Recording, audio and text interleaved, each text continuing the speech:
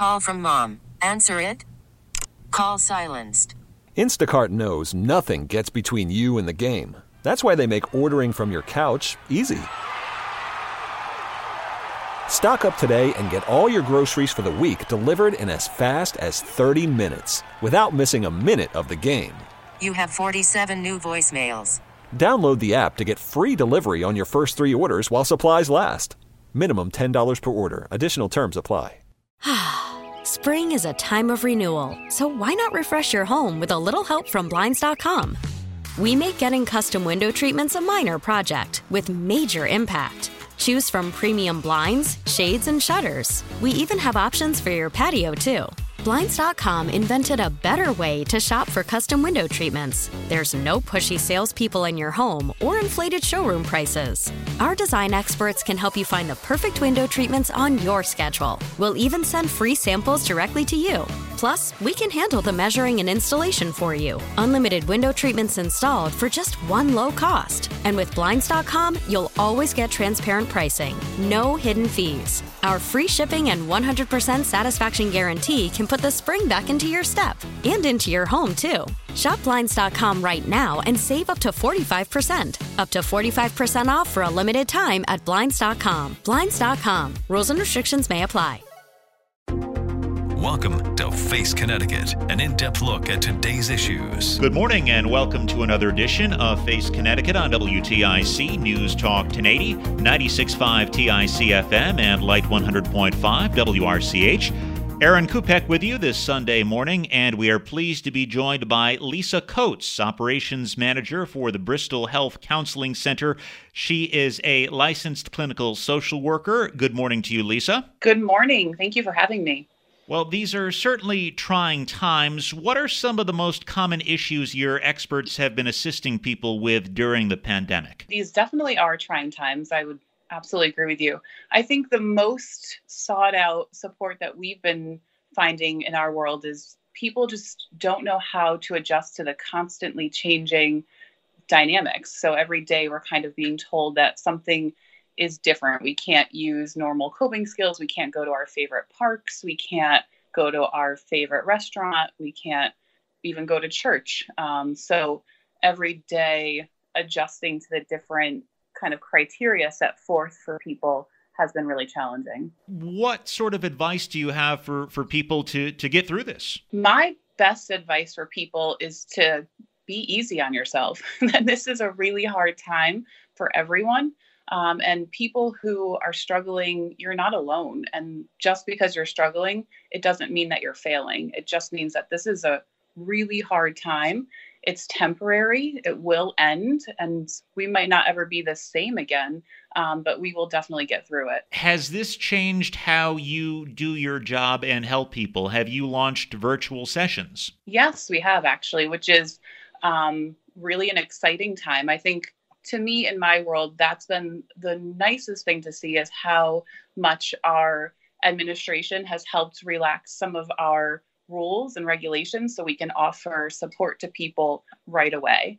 And so because of all of those, the governor has helped do, we have been able to offer virtual sessions to our patients, which historically have not been covered here in Connecticut. And so because of that, we have been doing telehealth here and then at the counseling center. And then we hope to get actual virtual IOPs up and running by Monday. So this is a really crucial time for people who don't know how to cope. And so being able to engage in an intensive outpatient program 3 days a week, 3 hours a day is really crucial right now. What are some of the most common issues people have? I'm thinking about, perhaps a person who's faced a sudden layoff, financial challenges, just social isolation, stuck at home. Yeah, all of those, for sure. And then you perhaps are trying to cope with challenging family dynamics. And now you're faced with your family all day, every day. And you might love them, but it might be a challenging time to be able to face all of that all the time. Also, the children being home all day and having to be a teacher to your kids as well is really challenging. So parents are maybe working from home and trying to teach their kids information that they haven't learned or, brushed up on in many, many years. So that's all very challenging. There's a lot of demands being placed on people from home. I think also, even without children, there's a lot of food insecurity. A lot of people who traditionally go to the doctor or even go to the emergency room for help and support, they don't feel like they have those resources right now. So that's been extremely challenging. And really just the isolation. The isolation alone has been really taxing on people's depression. And, so people get to they feel like they need to desperately take control somehow. And that is the issue. So how do you manage those? And how do you take control back when you don't have your normal way of coping? And what is the best way to get some level of control and try to get through this? In my opinion, I think the best way to get control is to develop a routine for yourself. And so while it sounds silly, even if it's waking up, having a cup of coffee, adjusting your schedule so that way you can have some alone time and ground yourself, and then learn new ways of connecting with people. So maybe you weren't comfortable with the technology on the internet or with your computer, but try it out, get used to it, and then get yourself into a routine, and really try to maybe eat a little bit healthier. I know it's nice to eat food that helps us feel better, but usually that's not healthy food. And so that can play into our mental health as well. And then just trying to talk about things other than this crisis. I think that that's the issue too, is that there's not a lot of things to talk about now outside of this public health crisis. So on one side of the coin, it's important to remain connected with your friends and family, virtually on the phone. But on the other side, it's also important to maybe disconnect to an extent and stop following what's going on in the world when it comes to the pandemic blow by blow. You're absolutely right. I think, I talk to my grandmother. She's 91 years old. I talk to her almost every day, and she's isolated and watching the news all day.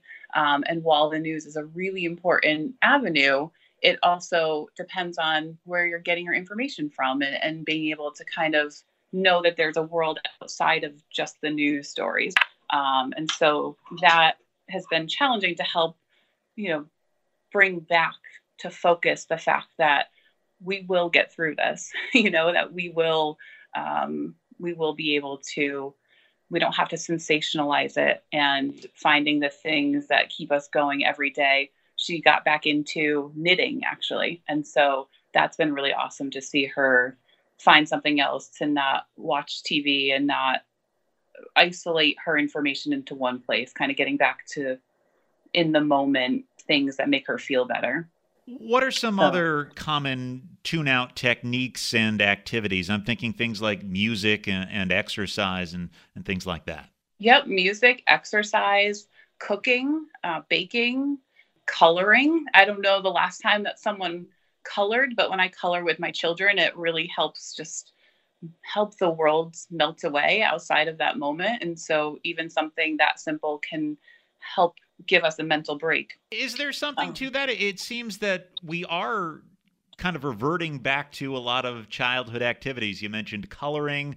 Comfort foods are often associated with childhood. Is there something there kind of longing for that simpler time? I absolutely think that that's the silver lining in all of this, that we have had to slow down so much that we're beginning to see the benefit of doing that. I know that I see people all day who are really grateful for being able to spend more time with their family members that perhaps they were too busy to do in the past. And so we're really an overscheduled culture, and we do a lot all the time.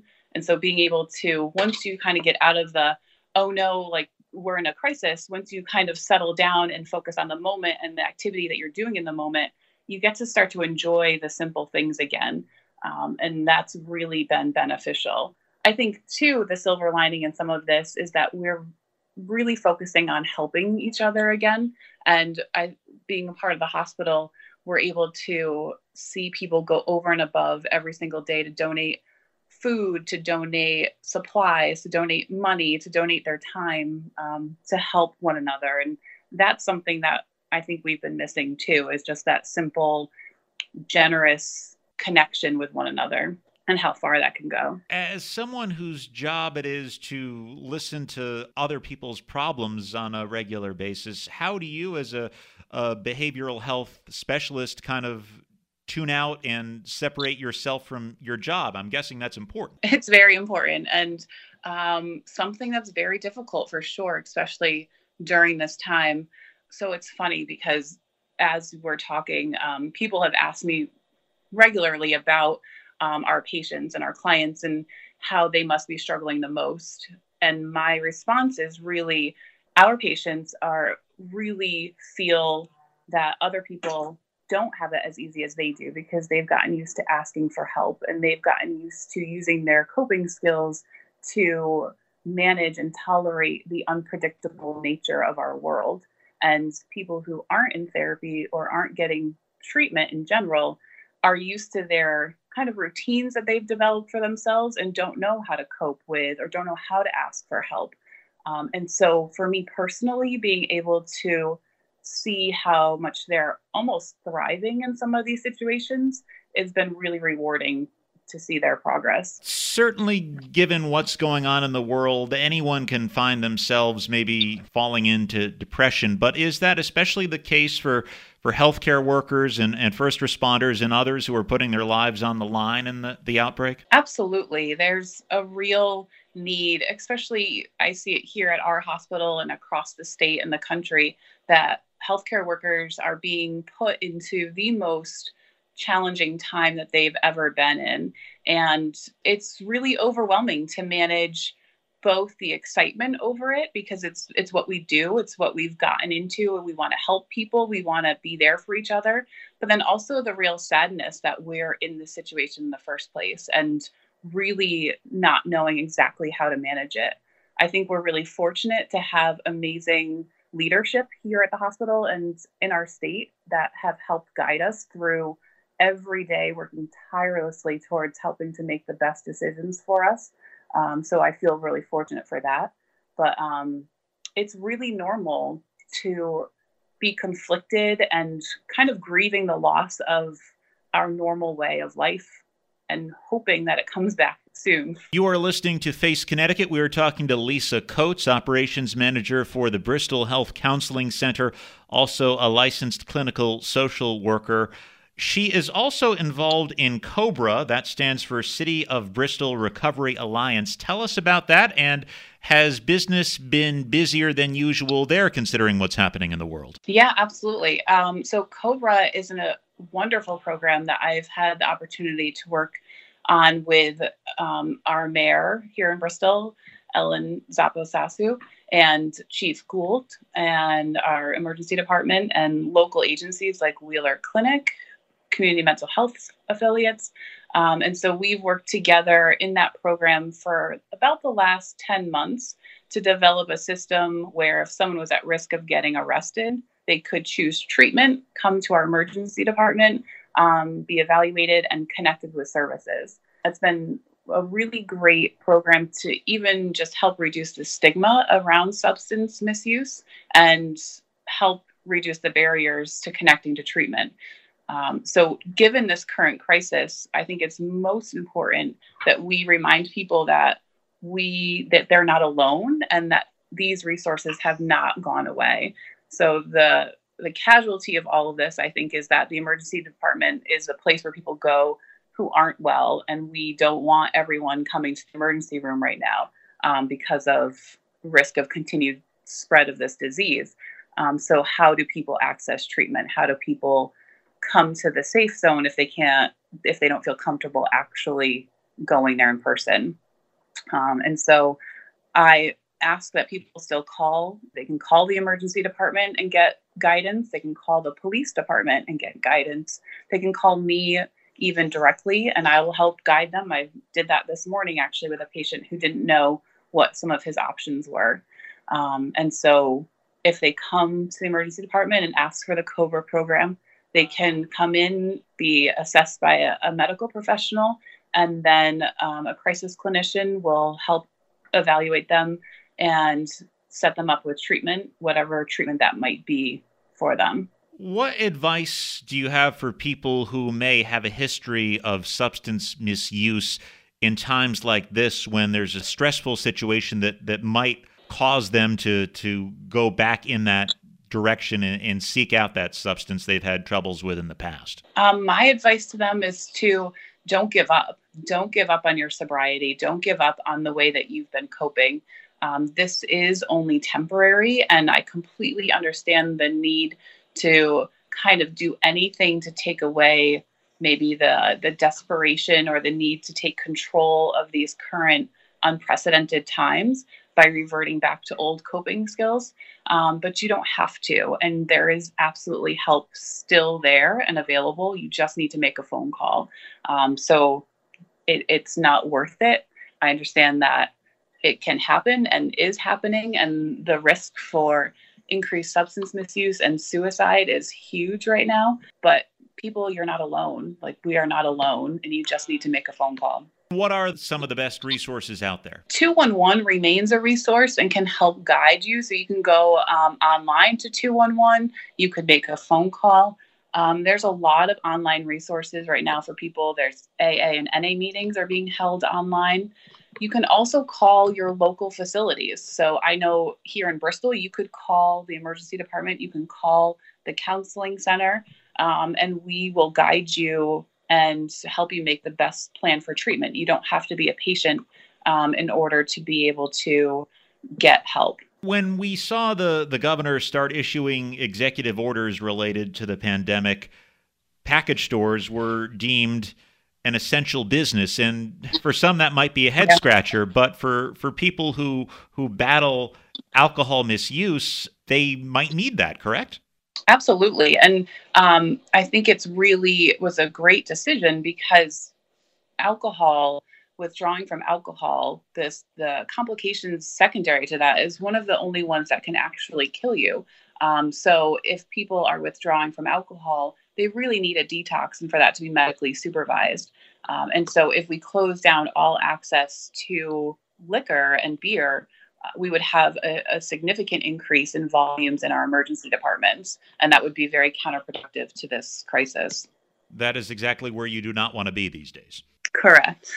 And it would, really, we're trying to give our medical providers space to take care of the COVID-19 patients. So it would be really difficult. And not that one is more important than the other, but that's why we're social distancing. And that's the point of this right now. So, is it helpful for people who are having a tough time getting through this pandemic to think about what comes beyond, after restrictions have been lifted and life begins to get back to normal? Kind of visualizing. Absolutely. I think that that's the best thing that we can do for ourselves. In my personal and professional opinion, is to remember that this is only temporary, that this will end. And, when you start thinking about, you don't know what to do, I think remembering some of the good things that are happening from this and how you're going to continue to implement them when we all get back up and running. How will you remind yourself that the good times were coloring in a coloring book, or just simply taking a walk on a nice sunny afternoon because it's nice out, and, doing all of those things. As a mental health professional, what are some of the most innovative ways you've heard of to cope? Kind of thinking outside the box here. I'm guessing maybe technology might play into that, and people have really gotten creative in kind of keeping spirits up. I really love that. So this is the part that excites me, is seeing how our community has come together to support one another, and that social media, I really think, has been amazing in kind of laughing together about some of this crisis. And people are able to really connect amongst things that aren't COVID-19 related, and able to make fun of themselves and each other, and just laugh about things, which is so important, because if we can laugh, everything's better.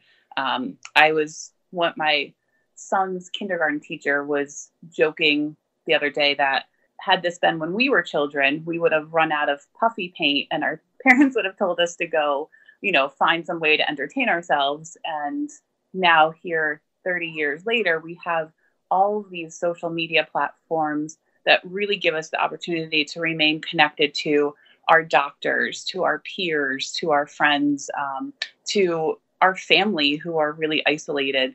And, mail still exists, but being able to see someone and hear them and see their facial expressions can really get you through the day. So to me, it's been social media and all these different platforms that we've been able to utilize to connect with each other. Can social media be kind of a double-edged sword in situations like this? Certainly video chat is great to remain connected, but also the stream of just information, sometimes misinformation, never stops. And so it goes back to everything in moderation. I think we have to really balance it all and do it until you feel like it's been enough, and then go back to maybe coloring or cooking or just having a cup of coffee or enjoying your dinner and sitting through and enjoying every bite instead of inhaling it because you're moving on to the next thing. So by far, you're absolutely right that doing too much social media can be very detrimental, but everything in moderation. What advice do you have for someone who may be working from home and also trying to help educate their children who are also home? Don't give up. You're not alone. I laugh because personally, that's where we're at as well at times. And so people are being put into roles that they're very uncomfortable with and unfamiliar with.